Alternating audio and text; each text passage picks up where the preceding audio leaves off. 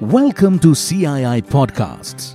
Hello everyone, my name is Jayan Sriram and I'm your host for today. Welcome to another interesting episode of the CII Podcast. And today's topic for discussion is the contribution of the accounting profession in sustainable economic growth. To discuss this very interesting topic today, we have with us a very special guest, CA Aniket Sunil Talati, President, the Institute of Chartered Accountants of India. He is the director of the ICAI Accounting Research Foundation, Indian Institute of Insolvency Professionals of ICAI, and Extensible Business Reporting Language India, and is a member of various other committees, boards, and directorates of ICAI.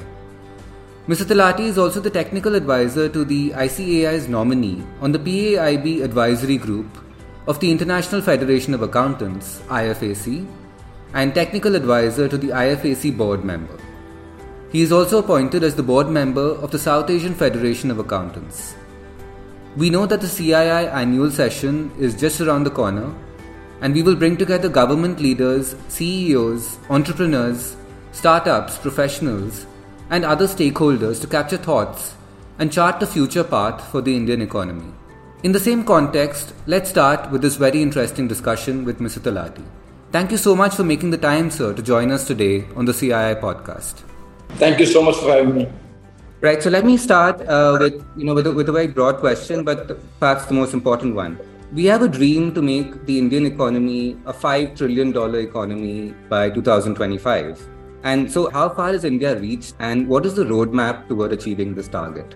So look, I think we're well on our way to that target. In fact, we recently saw, and everybody who's listening in would be aware that India has already surpassed UK in terms of the size of the economy. And when we're talking about the current year, 2023, I think all projections state the economy to be north of $3.7 trillion. And looking at that trajectory, the growth that we've seen in the past 2 years, going from 3.2 to 3.7, and moving forward with this growth rate and the kind of formalization that has come into the economy, I personally see that the target that was set and the projections that were given out that by 26-27, India should hit the $5 trillion economy mark.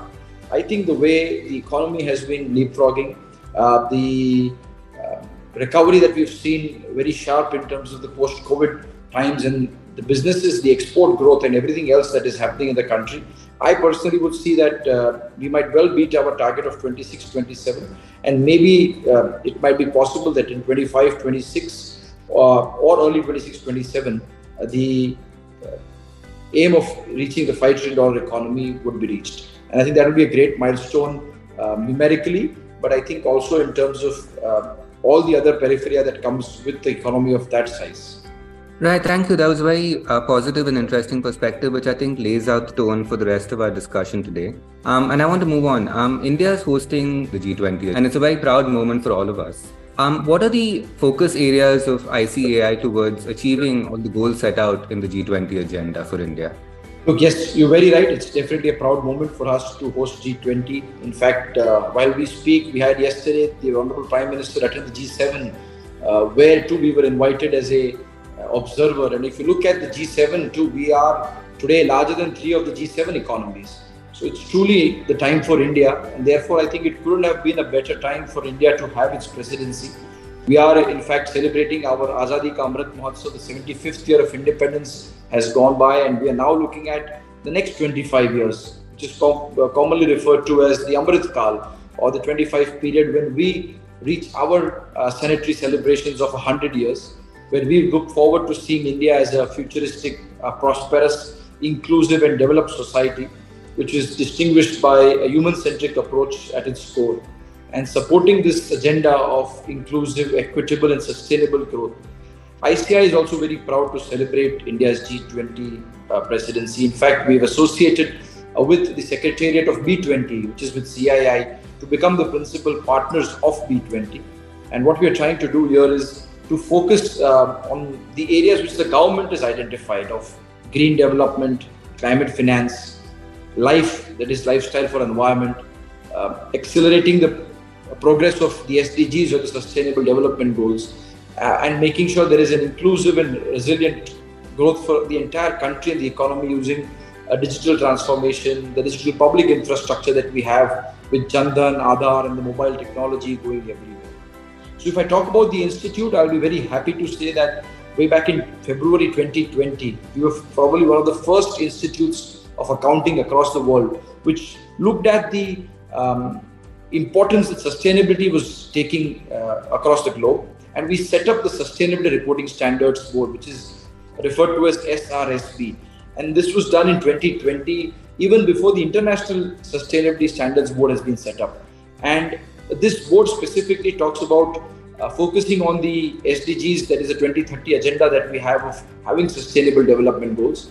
And ICI is also striving to bring sustainability reporting as well as thinking within mainstream business practices in public as well as in private spaces and sectors, which includes measurements for disclosure of non-financial information, which is going to be extremely critical.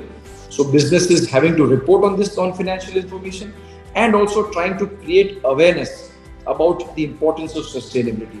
So what we are doing is we're doing two parts: the financial aspect with the business community in terms of non-financial reporting, sustainable reporting, and we're also trying to focus on awareness around the SDGs, that is the Sustainable Development Goals. We started a couple of years ago a unique, I would say, outreach program with the name of Vittiya Gyan, ICAI Ka Abhiyan, or the finance and tax literacy.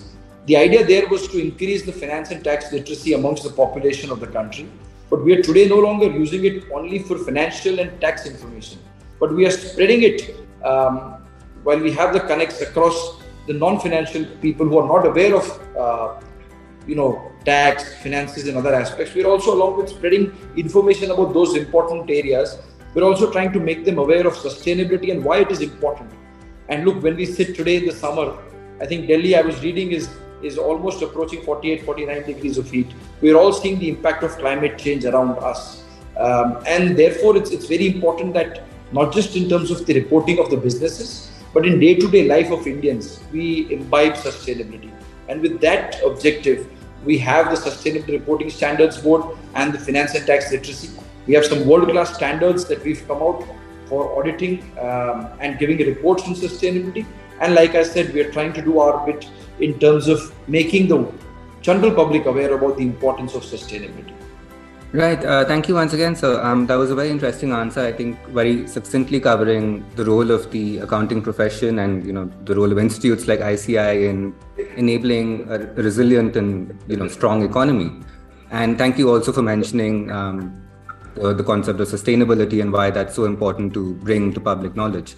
I want to expand on the previous answer a little bit, and I want to ask you, what are the steps being taken by the ICI to improve audit quality and enhance reliability and the relevance of an organization's financial statements, to create trust among various stakeholders?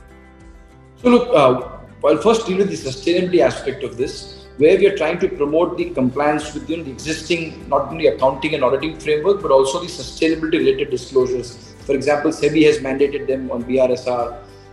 And second, we're trying to strengthen an assurance framework to build a bridge between the sustainability and related risks as well as corporate financial reporting.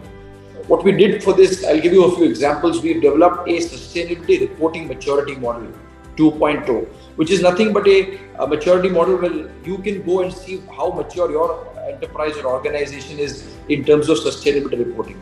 What we've also done is we've incorporated an institution known as the Institute of Social Auditors of India, ISAI, which is issuing social audit standards. And we have 16 of these standards, which are world-class and today are going to be used for auditing social enterprises. We carry out various Go Green initiatives for tea plantations. Our buildings are now getting, the GRIA ratings to ensure that we ourselves as the institute are, conscious of our carbon footprint and also trying to reduce it significantly. Very importantly, we have come out with a standard on assurance engagement, SAE 3410, which talks about assurance engagements on greenhouse gas statements. It's a unique standard where auditors are going to provide assurance on the greenhouse emissions that are happening. So we're doing a lot of the work in terms of the sustainability reporting aspect. In terms of the audit quality, let me tell you that we as the institute are very conscious of the importance of quality and audit quality that is there for the society at large, because audit is a very important role, not just for the companies or the corporates, but the entire ecosystem of banks, financial institutions, shareholders, stakeholders, the regulators which are involved in this process, the primary markets, secondary markets, and all of that. So therefore, I think what we've done is we have a Center of Audit Quality within the institute, which we established 3 years ago, which is coming out with various publications trying to educate and improve the quality of audit. The AASB, which we have as the Audit and Assurance Standards Board within the institute, we are now trying to have an online panel of experts, which are experts. For example, we did one for the bank branch audits, which got recently concluded. And now we have time till 30th of September to finish our company audits. And for that too, we have an expert panel which is going to solve the queries of our members in relation to audit. To develop audit quality further, what we have done is we came out with a AQMM. Similar to what I told you earlier for this sustainability, we have an audit quality maturity model, a very unique model which the institute has developed, where firms can go and assess themselves in terms of self-evaluation of their audit quality using the matrix which is given in the AQMM. And then subsequently, this rating is to be reviewed by a peer reviewer when their peer review is done. Again, peer review is a very important process which the institute does to maintain audit quality, where another chartered accountant visits a practicing chartered accountant's unit, which is known as a PU or a practicing unit, and that firm's documentation, its compliance with auditing standards, with reporting standards, and other important pronouncements of the institute are verified. And then it gets peer reviewed and a certificate is issued to the firm. So we're trying to see how the firms can constantly improve those standards of documentation. We are now mandating more and more firms to have mandatory peer reviews. We also do a very important aspect, which I don't think the general public is aware, and I would like to use this opportunity for them to be aware. We have a very important board in the institute known as the Financial Reporting Review Board. We call it the FRRB. And the FRRB proactively, picks up, I would say, close to 100 companies in a year whose financial statements are then reviewed. They're reviewed for accounting compliances with accounting standards, auditing standards, CARO requirement, Companies Act requirement, pronouncements of the institute, and all the reporting requirements that go around that organization. And then in cases where we see non-compliances which are minor, then advisories are issued. And we try and make sure that these non-compliances are known to firms at large through the various outreach programs that we do. And if in certain cases we find that there are grave non-compliances of reporting requirements or of standards, then in those cases, these cases are referred to the disciplinary directorate of the institute, where they take up disciplinary action, which would mean then having an investigation, and then in certain cases the member's name being removed and there being financial penalty on the members. So a lot of the steps, awareness, regulation, monitoring and review, all of this put together are, I think, important aspects which the institute is doing as a regulator to improve the audit quality. Thank you once again. That was a very broad-ranging and interesting answer. I'd like to move on to another aspect of the economy now, and that is, that India is now, it's very central to the startup ecosystem in the world. We rank third with around 90,000 startups and now 107 unicorn companies worth about $30 billion. And so how is the ICAI contributing toward enhancing this startup ecosystem in the country? You're very right. In fact, it's a matter of great pride for India that we are the third largest startup ecosystem in the world. And I think you rightly mentioned 107 unicorns. I think it's an enviable number by any standard and for any country. And today the march of these startups is even faster. For realizing this importance, the institute constituted a committee on MSME and startup. So the MSME ecosystem again is very important because a lot of these startups, out of 90,000 that you mentioned, are in fact MSMEs. And then we look at startups also from the perspective of funding and raising equity. So for the MSME first, ICAI has entered into MOU with various state governments and institutions.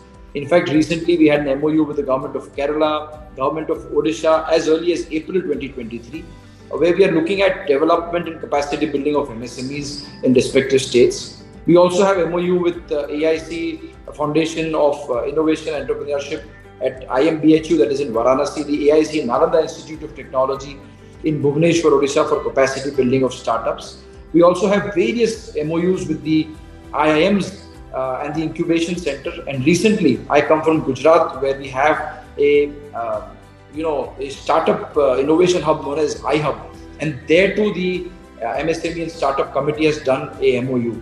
And all of these are with a very simple idea that how ICI can partner in various initiatives that the central or the state governments are taking up for promotion and development of startups. We as chartered accountants, as you'll be aware, are very important constituents and consultants to startups in all phases, not just the early stage, but even fundraising, pre-series A, and then going forward and taking them public. And therefore, as the institute, we've realized the role that our chartered accountants are playing in this startup ecosystem. We're having all these very important MOUs, and we're trying to work within the startup ecosystem. In fact, next month, as the country and the world celebrates MSME Day, we are doing a huge startup sphere in Mumbai at the Geo World Convention Center, where we're trying to bring the entire startup ecosystem together. And again, that is one more commitment of the institute to contribute towards the wonderful initiatives and the leadership position that we have today in the startup world.